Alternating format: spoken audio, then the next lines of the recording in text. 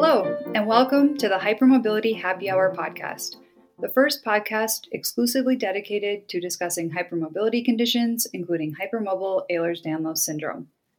On this podcast, we like to explore different perspectives on connective tissue conditions and what we can do to treat our symptoms and to live more fulfilling lives. I'm your host, Carrie, and I'm a patient diagnosed with HEDS, MCAS, POTS, and related conditions.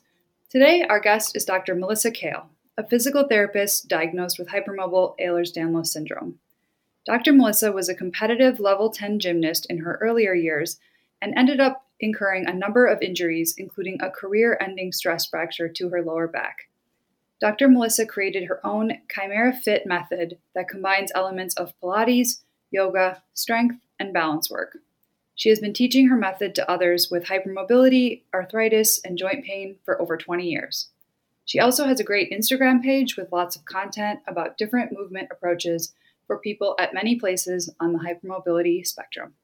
Dr. Melissa, hello, and welcome to the Hypermobility Happy Hour. Hi, Carrie. Thanks so much for having me. Yeah, thanks for being here. Let's start back at the beginning. When did you first learn about hypermobility, and what was your path to diagnosis? So probably like most of your listeners, this is kind of a long journey, but I knew I was hypermobile from back in the days when I was a gymnast. It was pretty apparent early on in my gymnastics career that I was the bendiest of all the gymnasts in my own gym. And then as I got out to compete, I was usually the bendiest of even the competing gymnasts. And as I progressed through my gymnastics career, I really leaned pretty heavy, unfortunately, into those hypermobile skills. I was really famous for doing all the things that I know now you shouldn't do, like putting your foot on your head and stretching into oversplits really extremely.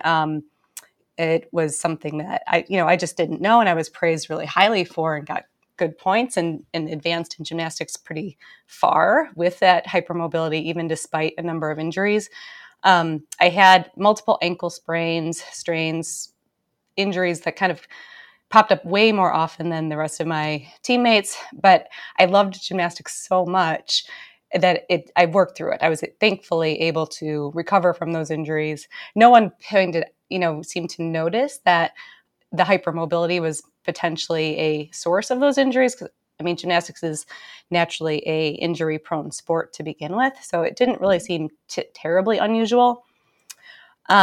And then it wasn't really until after I finally had to give up gymnastics with that stress fracture to my back that that's when I started to really notice changes in my body. I started noticing pain in a very different way, kind of probably what most of other people with hypermobility experience, where it's just kind of this generalized, all over, achy, everything kind of hurt sort of way. And I thankfully had that gymnastics background to recognize, I knew I was bendy. I knew I felt actually better when I was doing gymnastics despite those injuries. So I pretty quickly got myself into as much exercise as I could that made me feel as close to I felt when I was a gymnast. So I got into some strength training, started experimenting with things here or there, and then I got into physical therapy school. And that's kind of the next round of where I started learning about hypermobility, because there, again, in PT school, I was the one person in class that whenever we'd learn about joint range of motion and how to measure it and joint mobility, I was way more mobile than everybody else. And the instructors would be like, oh, look at this. You're never going to see this. And it was, because in PT school, you're generally learning about how to identify limitations in range of motion and stiffness and things like that. So it was something people noticed, but again, it didn't really register as something that could have been a problem. And in fact, we did learn a little bit about Ehlers-Danlos syndrome. And I want to say it was like, one slide, maybe two. And it was presented in a way where they talked about it as a genetic condition that the patients would come to you. So as a physical therapist, we were basically taught if someone had EDS, they would have been diagnosed when they were very young because it's a genetic condition. They would have probably been diagnosed as a child with a genetic test. And you would already know that coming in, seeing a patient with EDS. And they most likely would have, multiple dislocations of many, many joints. It would probably be, using an assistive device, if not a wheelchair, bracing of all over the body, which there are very many people that are in that situation with EDS for sure. But when you're learning medicine, you're learning physical therapy, you're taught to recognize patterns. And so this pattern of the most extreme, the more involved cases of EDS, that certainly didn't resonate with me when I was thinking about my hypermobility and the various issues that I was having. That just seemed like, well, I'm bendy and things hurt, of course. But that makes sense. So it's not a big deal. I can figure it out.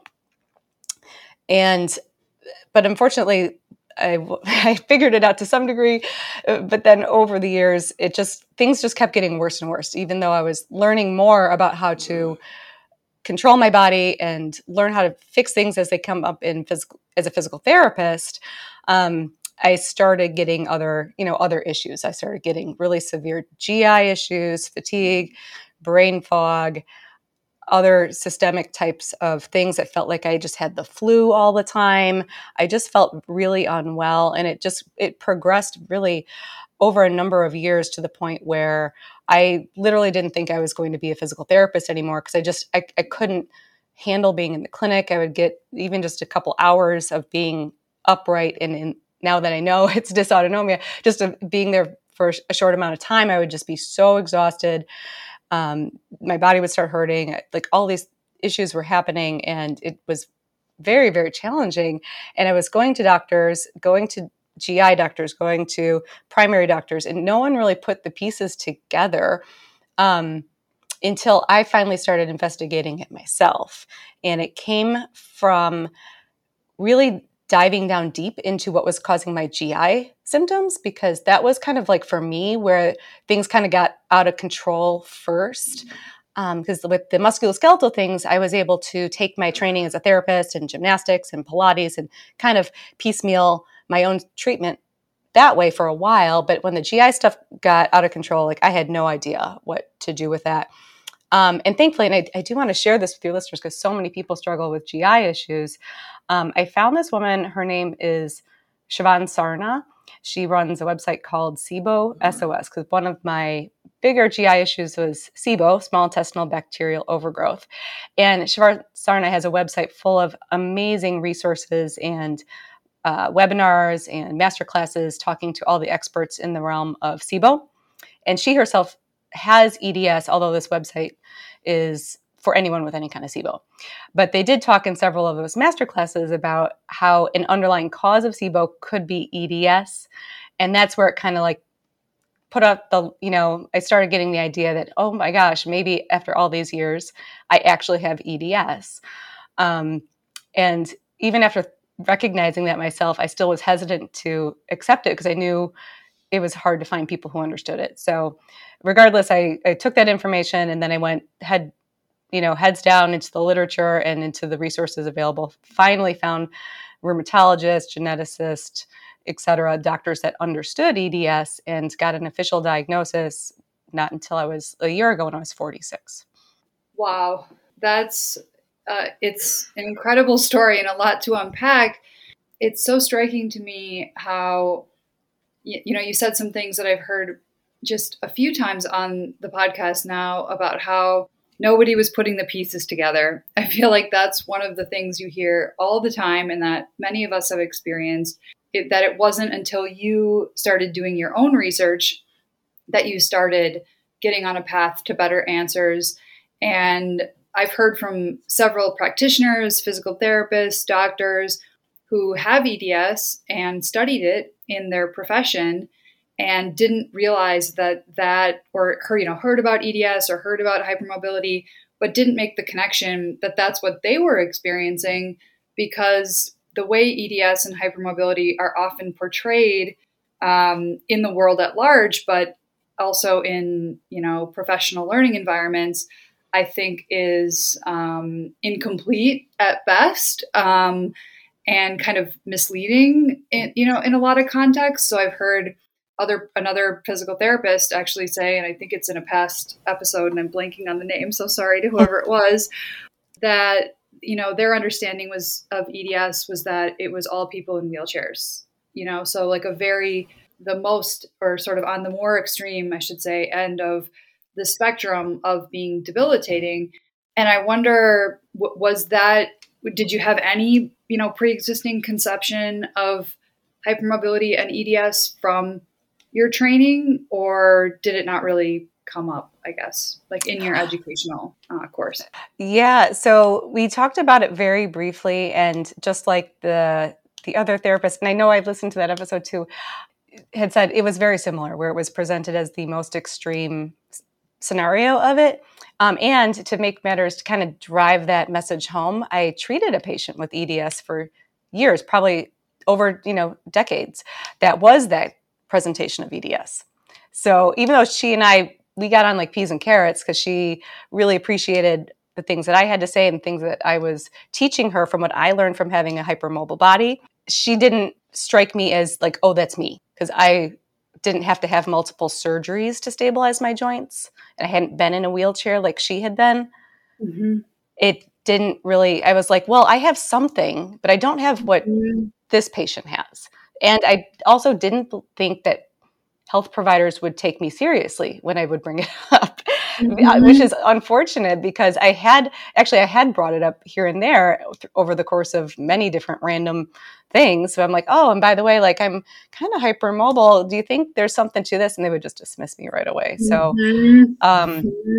that was really, really like a barrier. And if I had known hypermobile EDS was a spectrum disorder, if it had been presented that way, even if it was just like literally one more slide about it in PT school, we had been learned that, like, there's like many things, there's a spectrum that makes so much sense now, and learned how to quickly screen the Beighton scale.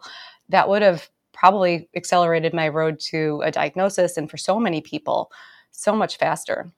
Absolutely. And that's one of my big advocacy efforts, and something I really try to focus on this podcast. And when I speak to other hypermobile people and people who have never heard of hypermobility, I really try to emphasize, and I'm trying to showcase the true spectrum nature of this condition. And we've talked about it before on this podcast, but it truly is the most successful people in quote unquote abled, let's say, in virtually every field, doctors, lawyers, very overrepresented in the performing arts, things having to do with physical, whether it's swimming or, ballet, especially, to people who are, about the most debilitated that I've seen in almost any context, and everywhere in between on that.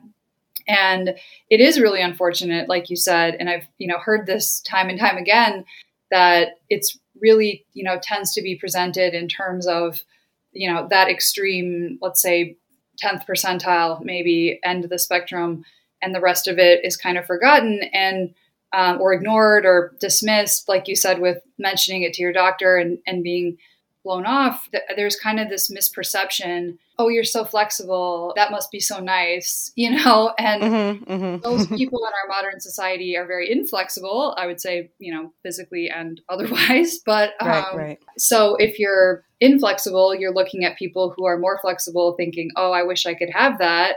And I'm thinking of another context, someone saying to me, oh, you have such low blood pressure, you're so lucky. I have high blood pressure, you're lucky to have that. And I'm like, no, too low or too, it's like Goldilocks and the Three Bears, too hot, too cold. It's like they're both symptomatic, and they're both can be really difficult to live with. And it's, low blood pressure, extremely low, it can be really, really dangerous, as we know. So right.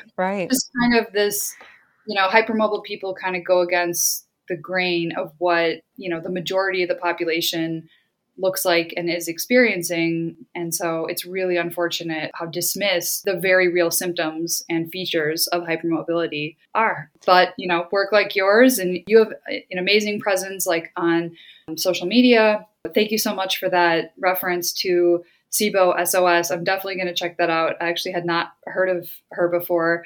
So it's always great to find new resources. And so, also kudos to you for trying to provide practical advice and represent the spectrum.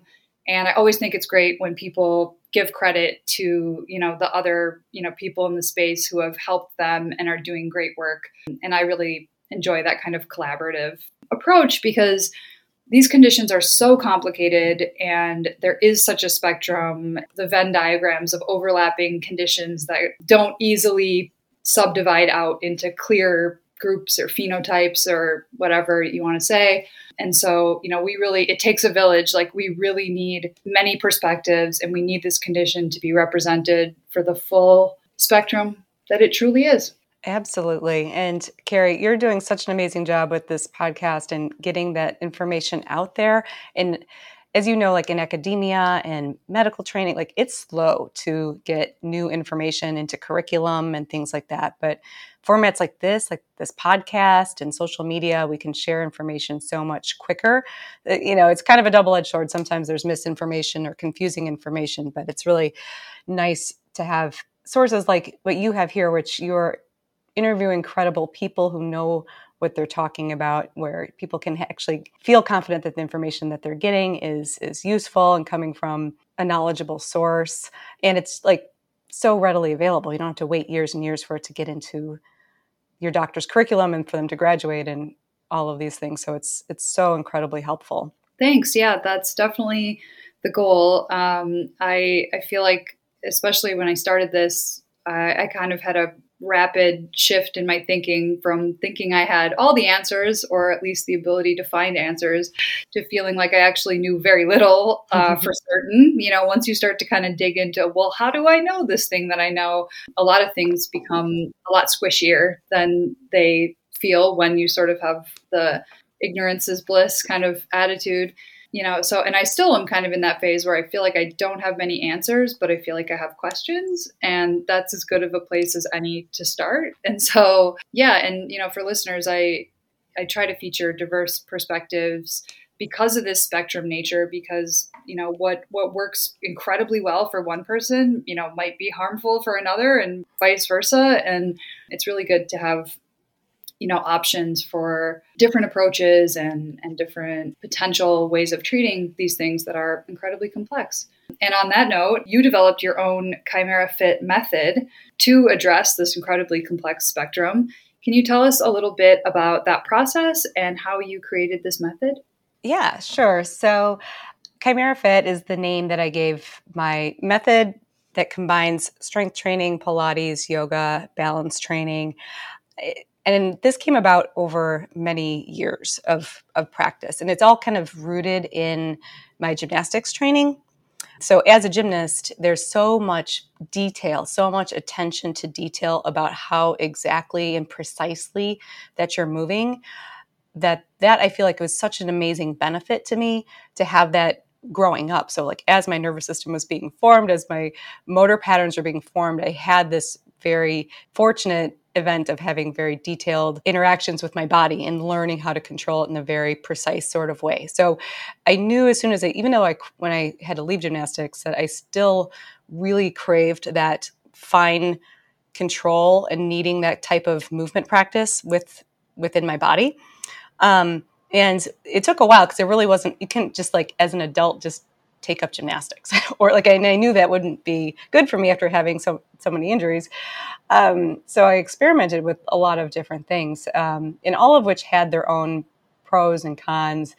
I certainly early on started doing weight training with just like weight machines, very low level, light machines that, I felt my body could tolerate. And that was right off the bat very beneficial. However, it didn't feel quite like everything that I needed because like the machine was holding me up and there were certain movements that I really missed. And it still didn't stop me from having, neck pain from sitting in class and back pain from doing random things. It wasn't quite a complete movement system. So then as soon as I finished PT school, I did additional training in Pilates, which I instantly loved because that was probably the closest thing that reminded me of gymnastics, that very detailed quality of movement practice. And there was a flow to it that felt very much, in gymnastics, it's a lot of power moves, but there's also like a dance element, of course, to it. And I really liked that, that flow of movement from one thing to the next and the precision involved with that, the coordination with your breath. It was all just instantly, as soon as I was introduced to it, I knew that this was something that I really I really enjoyed, and I started teaching it right away. And then as I started teaching it and I started learning more about it, there was definitely some things missing. And in particular, what was the biggest thing that was missing is the style that I was teaching was just mostly mat Pilates, because I was teaching it in the physical therapy department that I worked in. We just had an open space in the middle of the gym. We didn't have reformers or anything like that. So I made do with what I could with just the mat. And I also felt, for especially the patients at the clinic I was working at, clinic or Pilates where you would go to a studio and use all of that equipment was very inaccessible to some people, just financially. It was very, very difficult to be able to do that. Even though those machines are absolutely wonderful, I was in a situation where I had to make do with limited resources and had to get a little bit creative. And what I found was that if I then took the parts of Pilates that could be easily done in a mat setting, and then combined it with some of the things I had learned from strength training, combined it with some of the things I had learned as a physical therapist to address different movement faults or movement substitution patterns that I would see as a PT, that started to really click with a lot of people and make it a little more complete.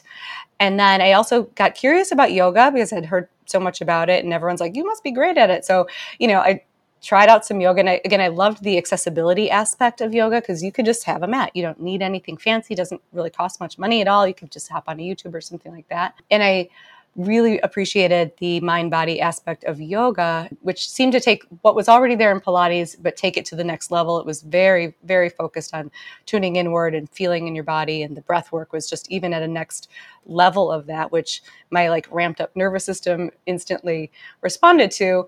However, there was definitely cues that I would hear teachers saying, like going deeper into the poses, or there would be these, back bends and headstands and other movements in the yoga practice, depending on which class I took, that I could tell, even without trying to go too deep into any one particular style, that there was definitely movements that I could assess that were just not for me. And in fact, I never really found any one particular style of yoga that was 100% for my body. So I basically just took the parts of it that I knew were complementary to what I was already doing: the balance poses, the breath work, some of the more gentle movements, and certainly incorporating in the relaxation, the shavasana, all of those things. Those things combined seem to really address so many issues that I was seeing in myself and in my patients, to be able to work on not only just strength and stability, but also having a movement practice that allows you to practice all of those fine-tuned small nuances of our movement that get our stabilizers working, connect with your breath, work on your nervous system, and do it in a way that is accessible, number one, and then number two, doable from a time perspective, because you could easily just do all strength training or just do hours and hours of Pilates or hours yoga class. Most of the people that I work with don't have time to do all of these things. But if we can get little bits of the best of all of those worlds together, that's where I found this really nice happy medium that has been working really well for me and for my patients. That's amazing. It's clear that you've really thought about what works for your body and what works for your clients. I just love this approach of combining what works for a hypermobile person from all of these different great practices, because myself definitely, but so many in the community, we struggle with the rigidity within some different approaches, so there are things, like you said, in yoga, in Pilates that will resonate, but then there are things, like you said, that just don't work for, an individual or for hypermobile people more broadly. And so I think I just love that approach of figuring out what works and why, and integrating that into, a practice that's also time friendly and user friendly, and really thinking about fitting this into someone's life. Not everyone can just go on a 2-week meditation and yoga retreat, at some, spa or something. So the practicality is really important. And you talked about the overactive nervous system. And I think that's such an important point. I think a lot of us really struggle to amp down and to calm down. It just immediately reminded of one time getting a massage when I was in the middle of a 60-hour work week, just totally in pain, total muscle spasms everywhere. And the masseuse was like shouting at me, like, relax your arm, relax, relax. And I was like, I can't, like, you don't understand. This is the most relaxed I've been, in recent memory. And I don't know how to let that muscle go. It's just in spasm, and sort of the stress of being shouted at to relax, does not help to relax you in any way. It's really challenging on our own to regulate this, nervous system that can go really haywire. And so I think that's a particularly important part of, any kind of physical regimen is like, we can get amped up, but that kind of backing it back down and the calming and the breath work and all of that can be really challenging because a lot of us have minds that are going a million miles a minute, and sitting with our own thoughts and being calm can be, I think, one of the biggest challenges for many hyperbubble people. Yeah, absolutely. And, Carrie, it's funny. I'll say when I first was introduced to the idea of the Shavasana or laying quietly, it didn't resonate with me right away. Actually, I think I probably misrepresented that because I love it so much now. But now when I think back to when I first was introduced to those ideas, I thought they were silly. It was like, why am my brain was going 24/7. I had gotten where I had in life by like pushing and being type A and perfectionist. And that had like been helpful for me. So why would I like stop and slow down? And how could doing nothing possibly help me? Like, it just didn't make any sense at first. I'm like, this is a waste of time. Like, I should be doing something. And it took a while of practice. And people would tell me I should try these things. And I don't know how it finally clicked with me to actually sit and allow those breathwork practices, those mindfulness practices, how to kind of actually absorb them and feel the change in my body. It was kind of a slow, gradual thing. But when it finally did happen, it's so profound. The amount just to feel your nervous system shift from that sympathetic overdrive to literally feeling that muscle tension kind of melt away. It can be life-changing to learn how to tap into that. I just want to encourage other listeners that maybe are like struggling with that process of like, yeah, I know I should do it. Because I totally get it. I was skeptical about it. I didn't think it was for me, or I thought maybe I couldn't do it. But with some time and with some practice with it, it really made a profound change in my body. And that's why, like, when I teach my classes, I always end with a Shavasana. Always. We always start with breathing.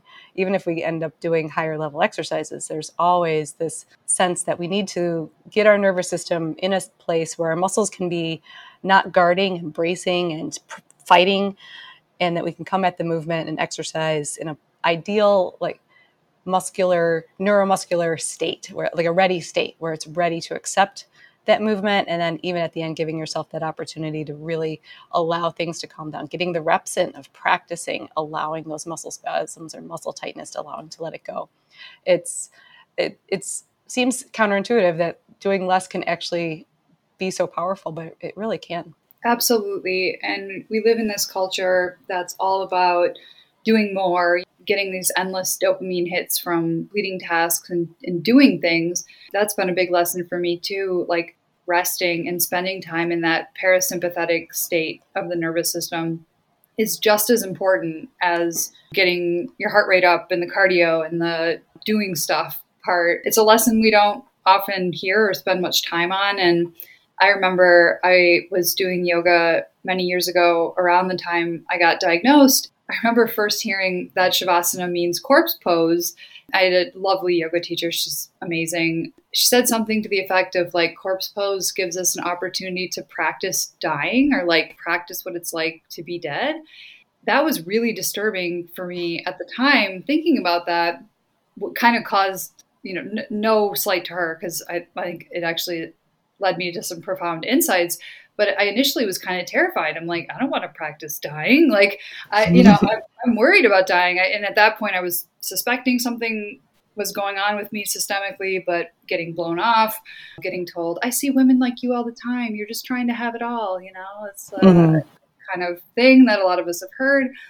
But then I thought about it more, and, how much death and life are actually this like integrally related relationship, and how important that is, and the metaphor that's in that, not that it's like we're just practicing for the end of our life, but the idea of integrating the different parts of life and kind of honoring those different experiences and realizing that they're all ultimately part of life, I guess. So, yeah, I think that's a really important insight. And yet, just to kind of confirm what you were saying, like my mind was very resistant to this idea of relaxation, or maybe not even resistant. Like I just didn't even know how or where to begin with relaxation. But it makes such a difference to find whatever your personal version of Savasana is, even if it's not that.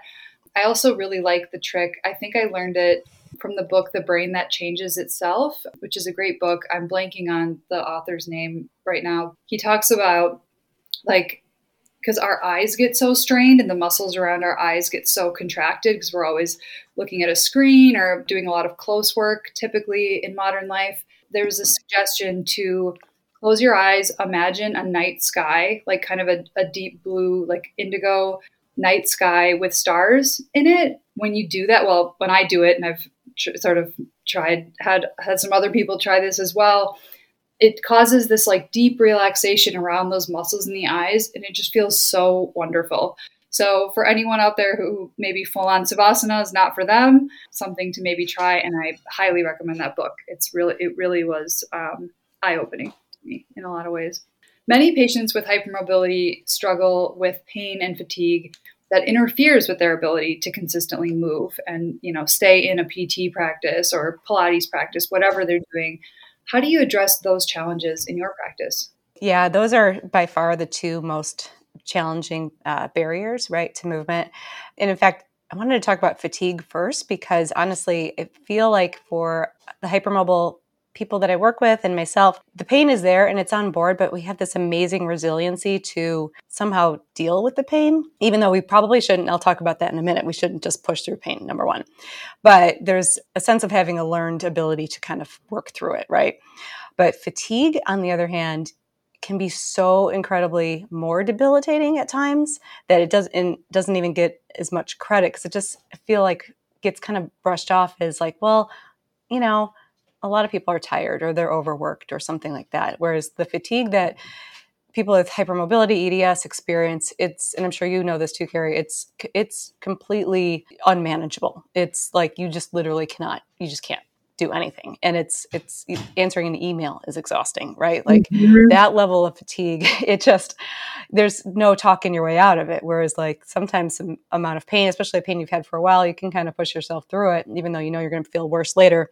The fatigue can be a really a big barrier, especially if you have a connective tissue disorder and you're trying to rehab your entire body. So when I address this with patients, the first thing that I do is try to get to the root of their fatigue, because if we just try to therapy itself away with PT or exercise, it's not going to go anywhere. That's not going to fix their fatigue. So I'll do a lot of education and just discussions to see how much people understand or if they know where this fatigue is coming from, because there's so many potential causes, and help them at least try to get to the root of it so that can help give them a little bit more support and energy.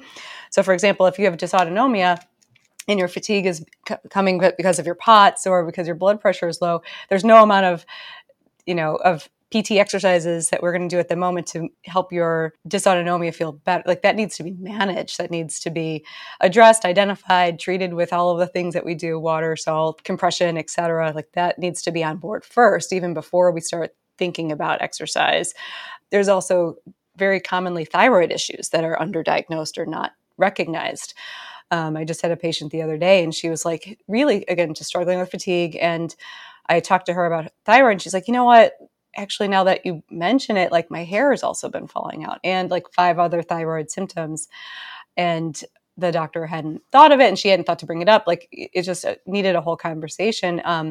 A lot of primary doctors, when just screening thyroid, will just do a THS, just a general thyroid screening test, and they won't dive deeper. Whereas if they were to do a full thyroid panel, they may actually see some lower thyroid levels or like borderline low that maybe could potentially be treated.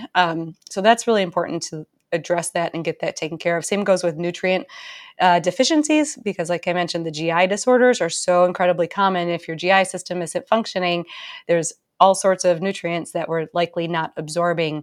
And with the proper identification and supplementation, that can actually make a really big difference in how you're feeling and your fatigue and your ability to absorb nutrients and have energy.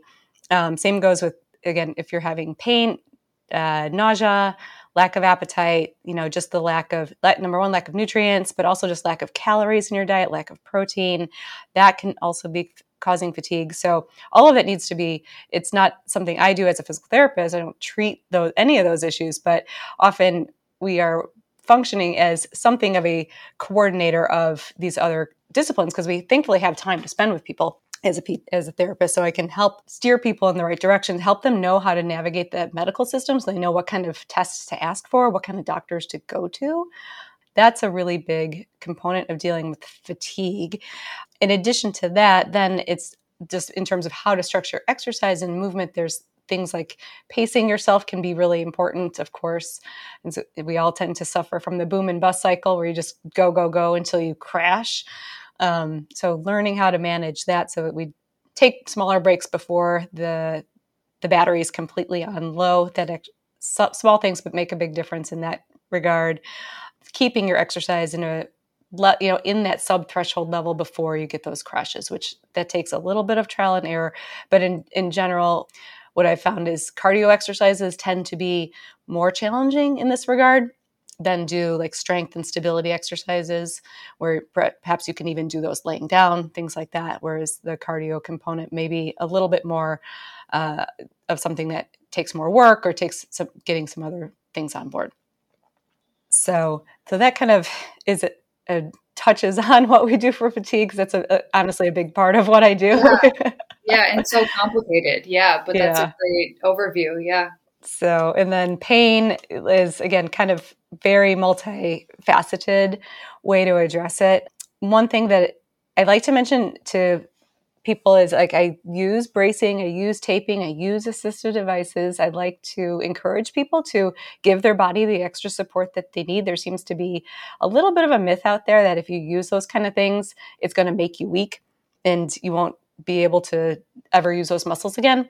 But when you have so much laxity in your joints and we're trying to work on stability in your entire body, using some sort of braces, tapes, things like that, just to get you by in the short term, ultimately usually allows people to be more functional in everyday life and gain more confidence and build more strength, build more endurance, so that down the road, maybe they don't need this kind of things as much. So that's an important part of getting pain under control, and can be something that's relatively quick, kind of like a quick thing, using a brace, using something to kind of stabilize you short term, whereas like the longer term, building the strength and stability is a longer process. And the important thing to notice with the strengthening stability, the exercise itself, is it has to be your whole body.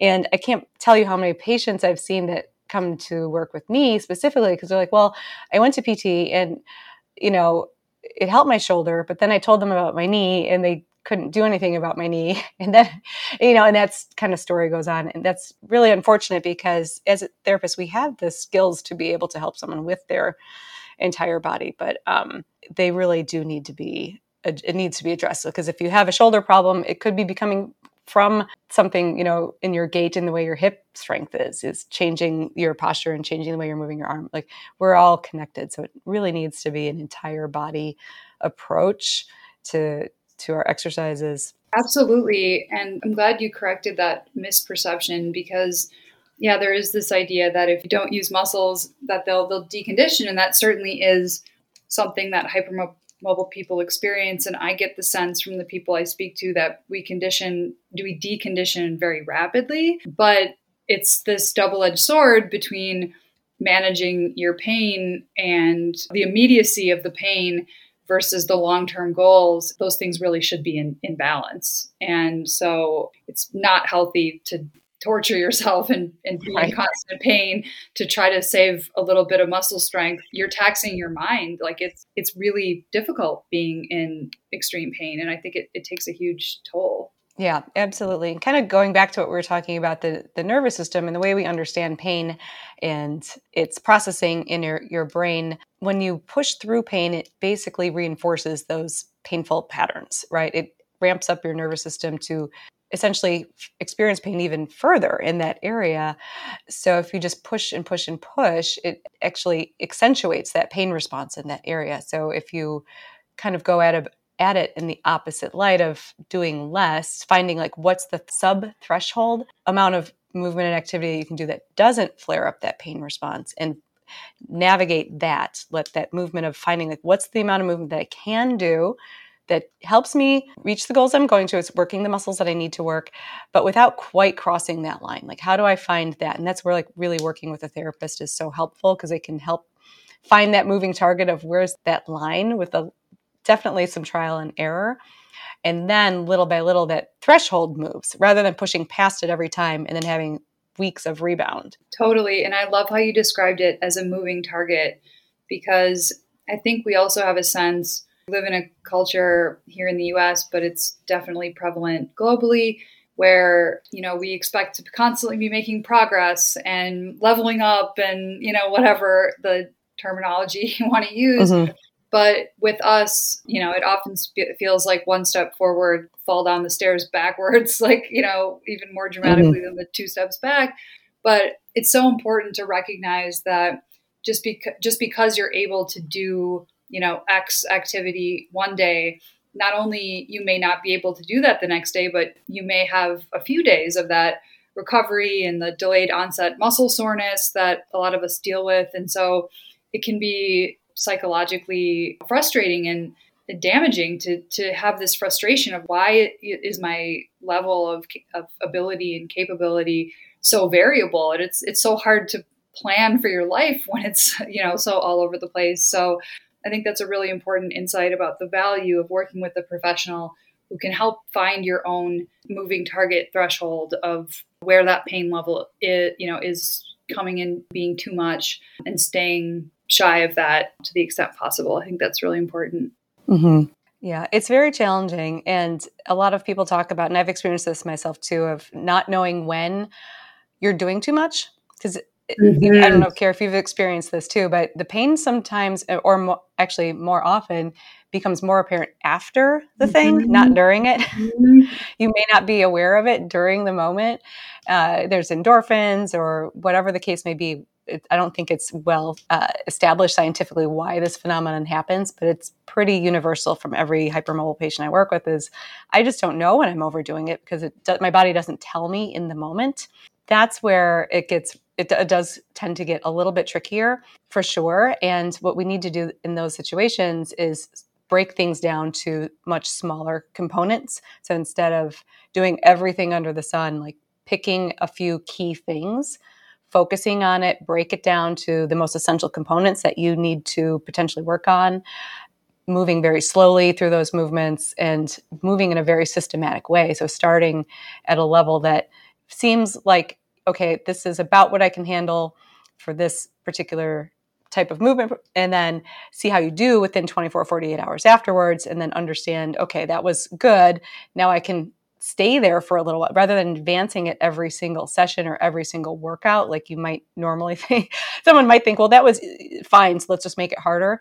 I like to keep the progression. There's a definite progression, because you definitely want to not just do the same exercises forever, but the progression I tend to do a bit slower, for sure, just because there is that delayed onset pain that you just don't know until you're going to cross it. So it's good to really solidly establish your baseline with a particular movement as best as possible before going and advancing it. That's so important. A lot of us, I myself am a deeply impatient person. I want the results. I want to keep going, and it's like that. It's so hard to restrain that and stay in that lane, that sort of baseline, and do it steadily. Because for a lot of us, we've been, kind of suffering for a long time, and we just want this to be over, and we want to kind of go back, or what, we have these kind of conflicting thoughts. And so it's so important to work with someone who understands these things and be able to walk you through that. You were just saying how, and I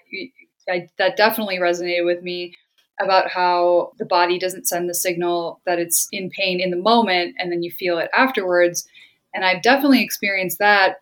And I also wonder how much is it that my body doesn't send the message and how much it is that my brain doesn't listen to the message, because I think we're kind of socialized to, no pain, no gain, push past those things. And I think in my experience, I think my own ability in speaking with other hypermobile people, I do think we have kind of an exceptional ability to compartmentalize and focus in the moment and kind of overlook our bodily needs and the messages that now this is starting to get too much. And so re-establishing that relationship with your own body and learning to listen to those initial whispers or those initial suggestions that things aren't right is so challenging and yet so important. So yeah, thank you for highlighting that. And what do you think are the other biggest challenges that you see in your practice working with hypermobile people beyond pain and fatigue, and how do you address them in your practice?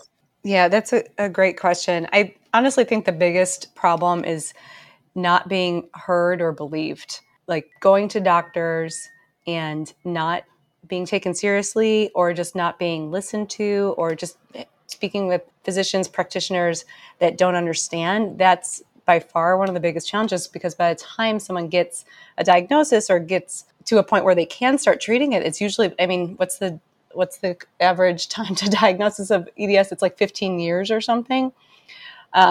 That is 10 to 12 years. I thought I saw some study saying the mean age to diagnosis was 34 years, but I went back and looked for that and couldn't find it again. But regardless, way too long for sure. It's way too long. It's way too long. And just like any other kind of medical condition, the sooner you can identify and address it, the easier the management is.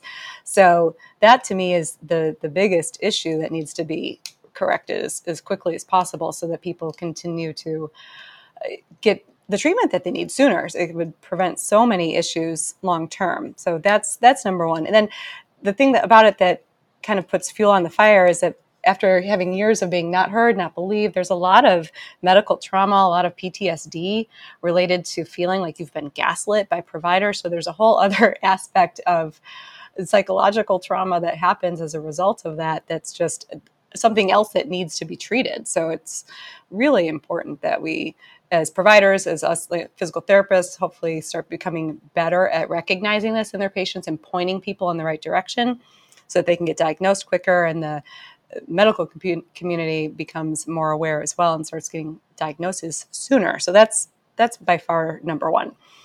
The second thing I would say, kind of like I brought up earlier, and this might be my bias because it was such a big problem with me, is the GI dysfunction.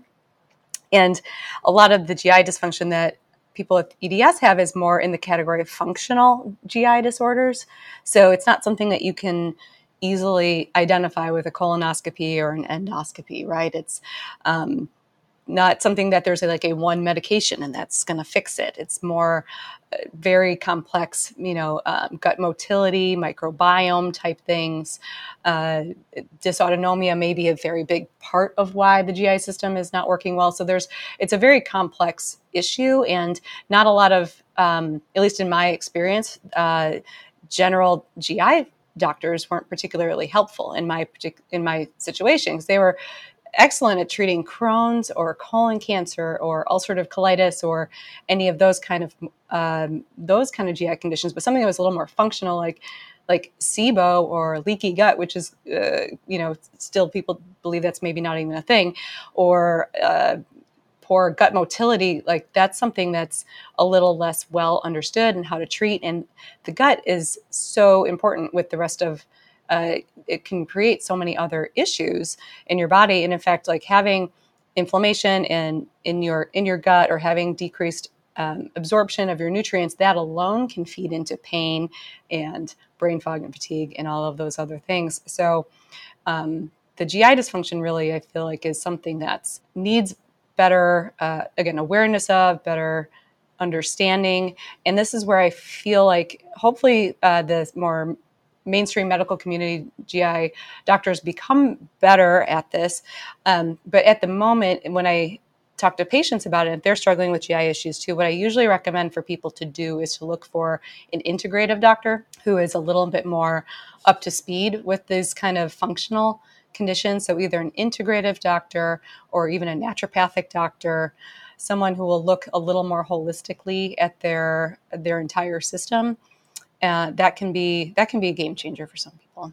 Absolutely. And I thank you so much for highlighting those two key issues, which are extremely common in the hypermobile community and among those who have Ehlers-Danlos. First, the medical trauma, the PTSD, the gaslighting. It's a huge issue, and it's so great that you recognize that and the profound implications that has for patients. I was just curious, so I took a look on mean time to diagnosis, and I immediately hit on the amazing Demler article, which I highly encourage anyone to check out if you haven't read it yet.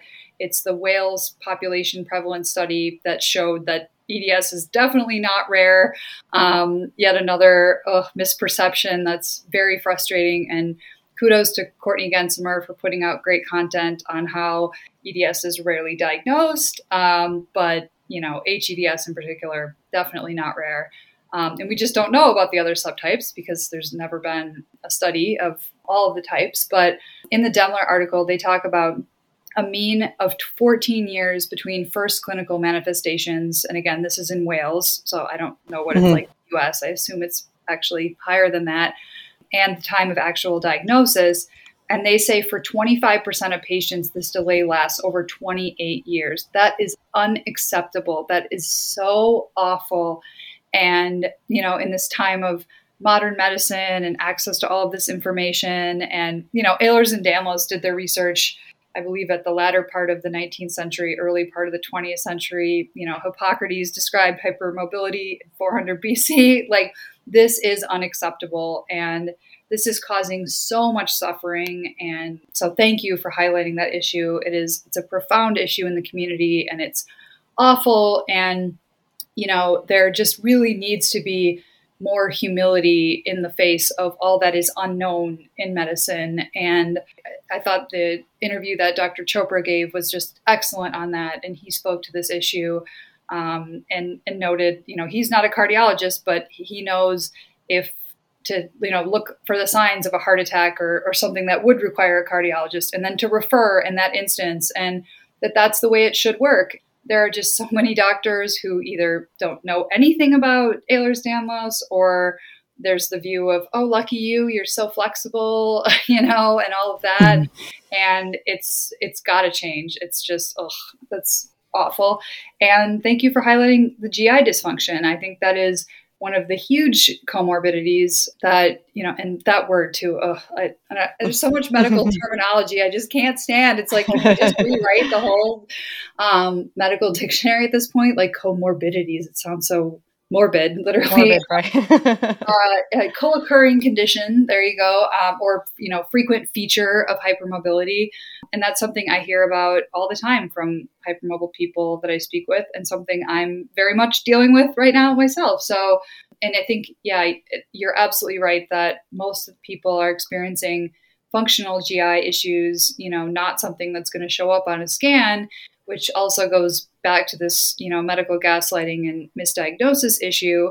For a lot of doctors, they do whatever test is in their field, the colonoscopy, the endoscopy, whatever, and it comes back with no findings. And they say, well, we didn't find anything, so you're good.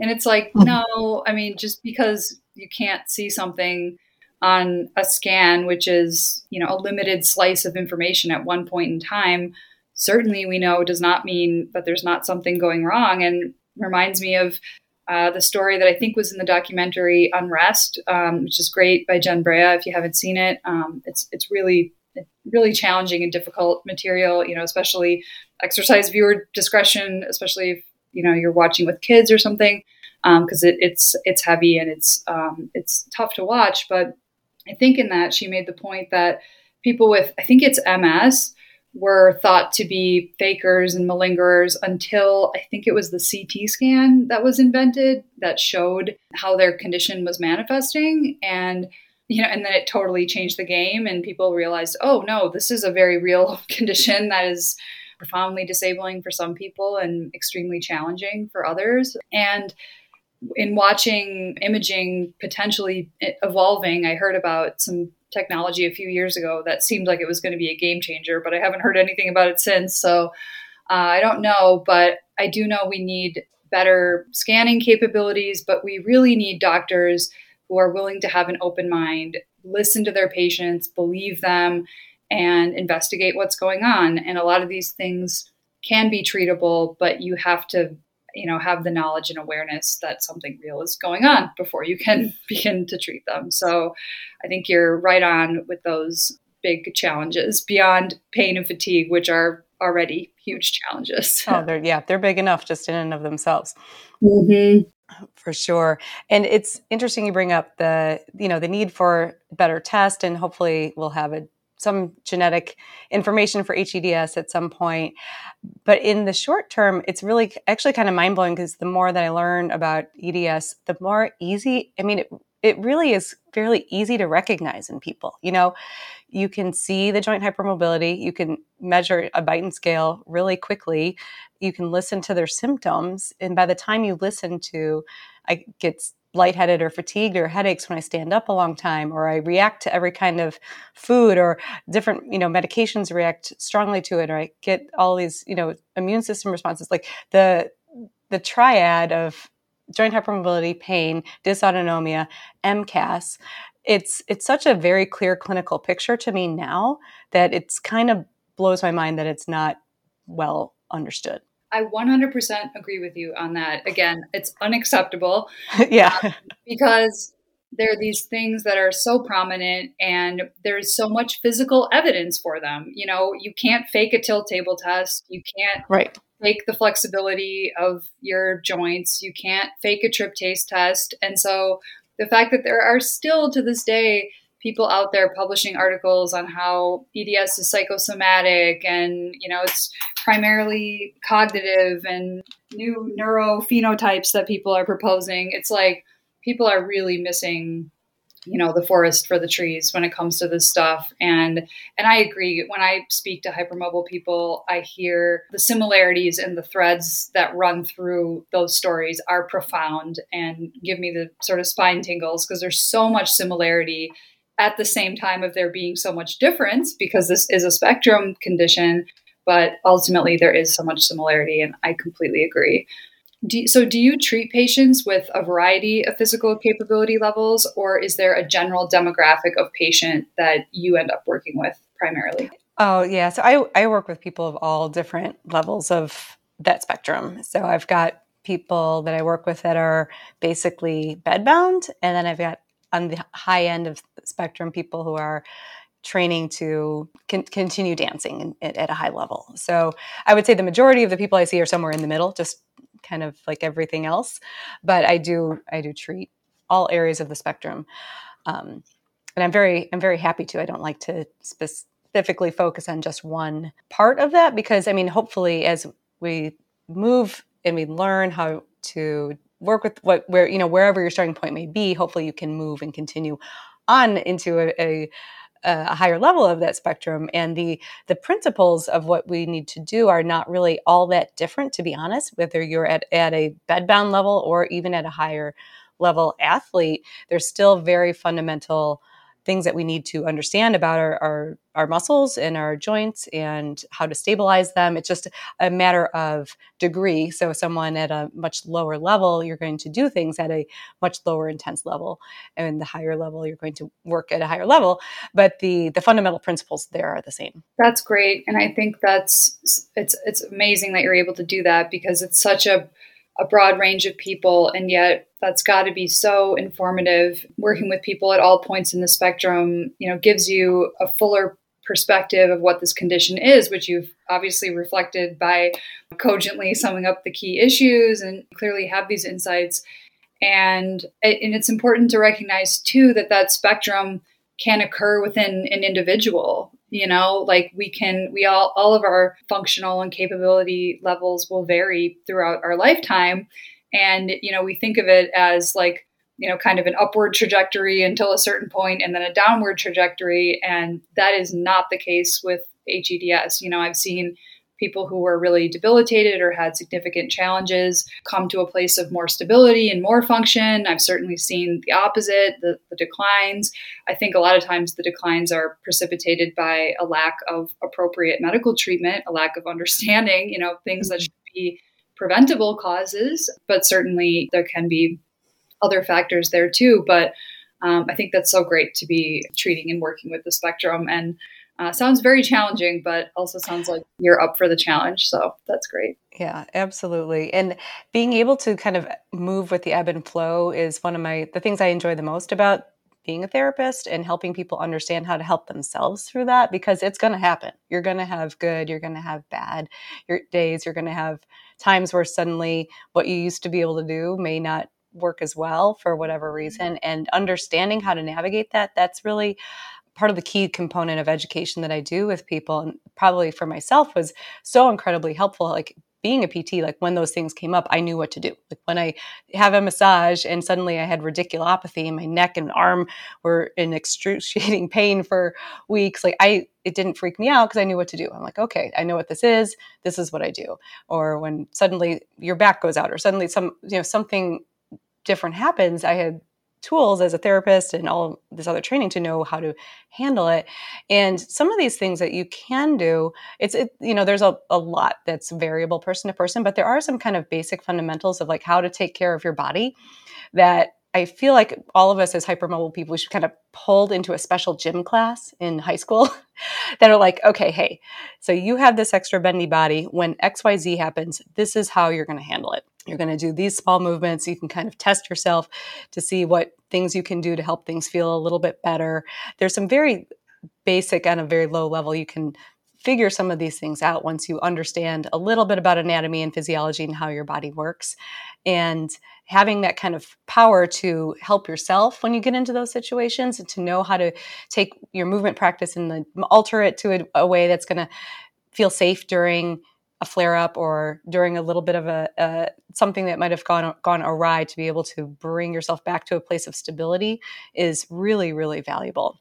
And I teach this, of course, with all of my one-on-one patients. And then I even created an 8-week online course that's kind of like a group coaching format where I can help people learn all of these like most fundamental skills that I feel like help almost everyone with hypermobility to understand some of these very basic fundamental ways that our body moves, what muscles are involved, how the movement patterns should look, and how to isolate some of your stabilizing muscles. Once you have some of those baseline basics down, it really sets you up for success for those ebbs and flows, so they're not as dramatic. That's amazing. And your course sounds incredible.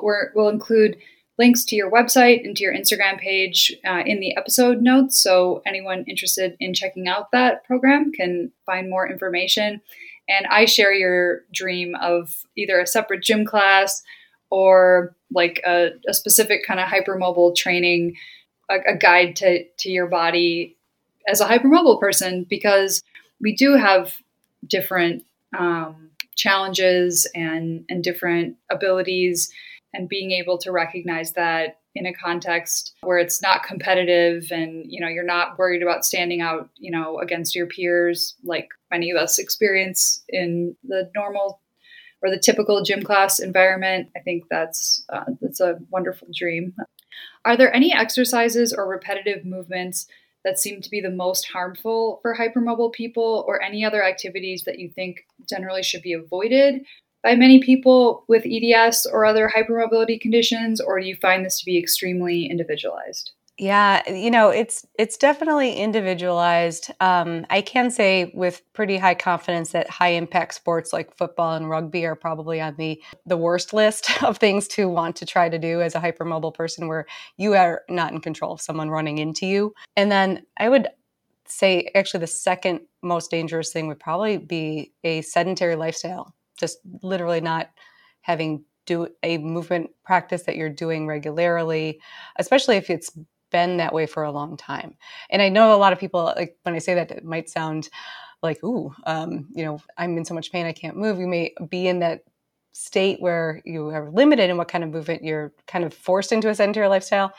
And I mean it more in the sense of, as time goes on, early on in life, the earlier we can get involved in movement and training our bodies to be stable and to be strong.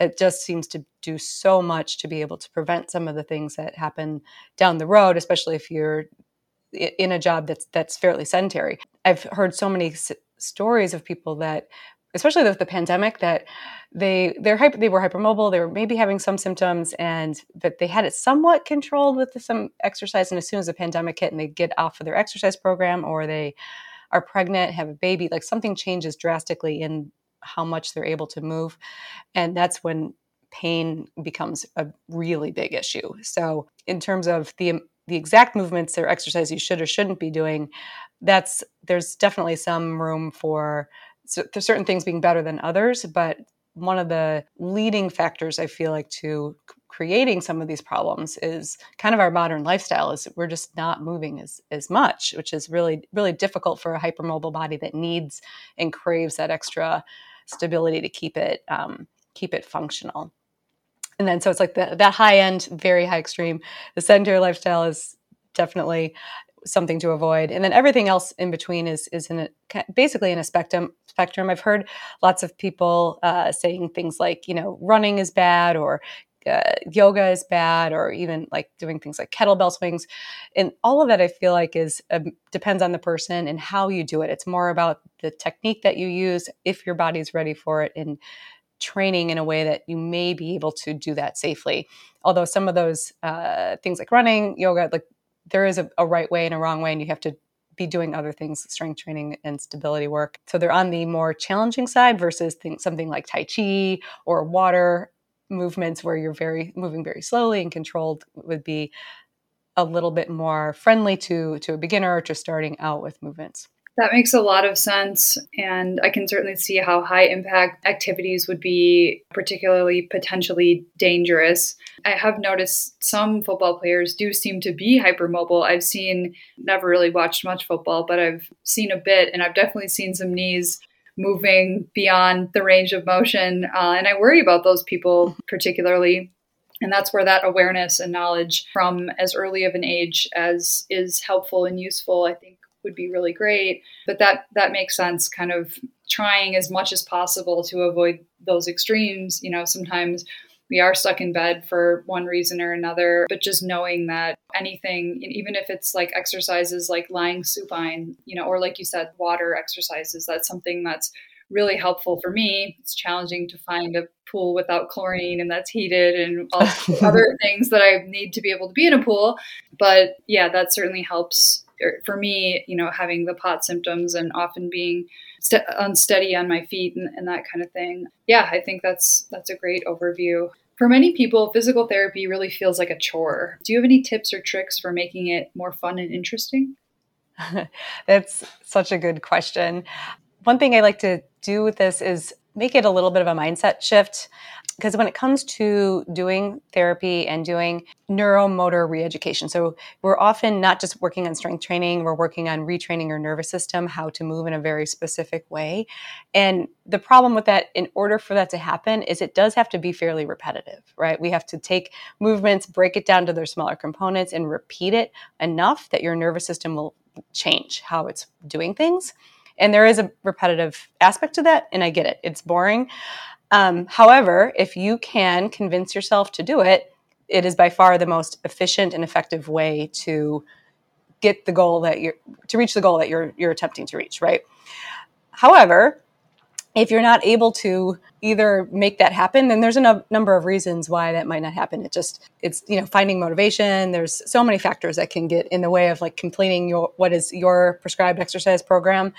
If you can't, then the next best thing is to at least find something you do really like and kind of work backwards from there, right? So whatever is that thing that lights you up, that gets you excited, that helps you feel like you want to move, whether it be dancing or something that's outdoors or whatever the case may be, kind of work backwards from that and see if there's a way, and maybe working with the therapist again could help you with that. Say like, I feel good about this type of movement practice, but maybe there's a way I can modify it to make it a little safer for me. Maybe that's where using bracing and taping and things like that might make something like doing a dance class, or taking like rock climbing, surprisingly enough, is something I've heard a lot of people with hypermobility do really well with, because it's a lot of isometric contractions. You're holding your body very still and moving in a very slow and controlled way, moving a lot of different parts of your body at the same time. There's not any one right way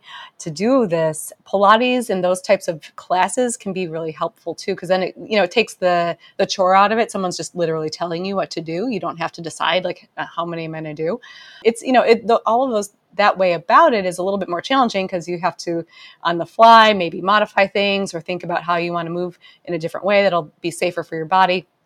But if it gets you doing what you need to do to feel better versus the exact prescribed exercises that you hate and are boring, it's better than nothing. So that's always a good option to kind of experiment and find what kind of movements work for you. I love that approach. And I think it's so important to take that kind of experimental approach, because certainly in my own experience, and I've heard this from others, we can really get our hopes up thinking, okay, I found something that resonates with me. I'm going to, go headlong into this, and then finding the challenges and being discouraged.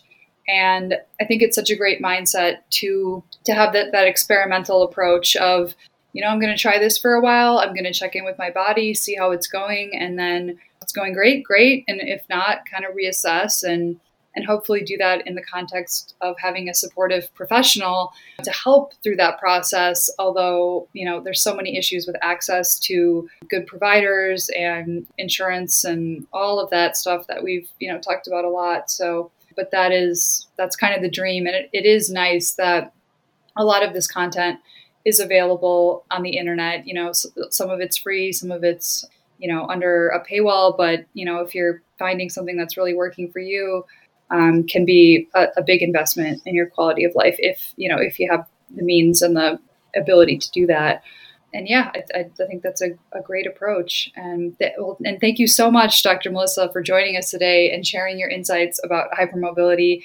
Your time is so very appreciated, and we really appreciated hearing all of your insights and your unique perspective as both a person with hypermobility and a provider who's closely working with the community as well. So thank you so much, and thank you for all of your great work for the community. Great. Thank you so much, Carrie. Well, that's all for this episode of the Hypermobility Happy Hour. As always, feel free to reach out to us at hypermobilityhappyhour@gmail.com if you have any questions, comments, suggestions for future guests or topics, or if you just want to chat and share your thoughts. See you next time. Bye.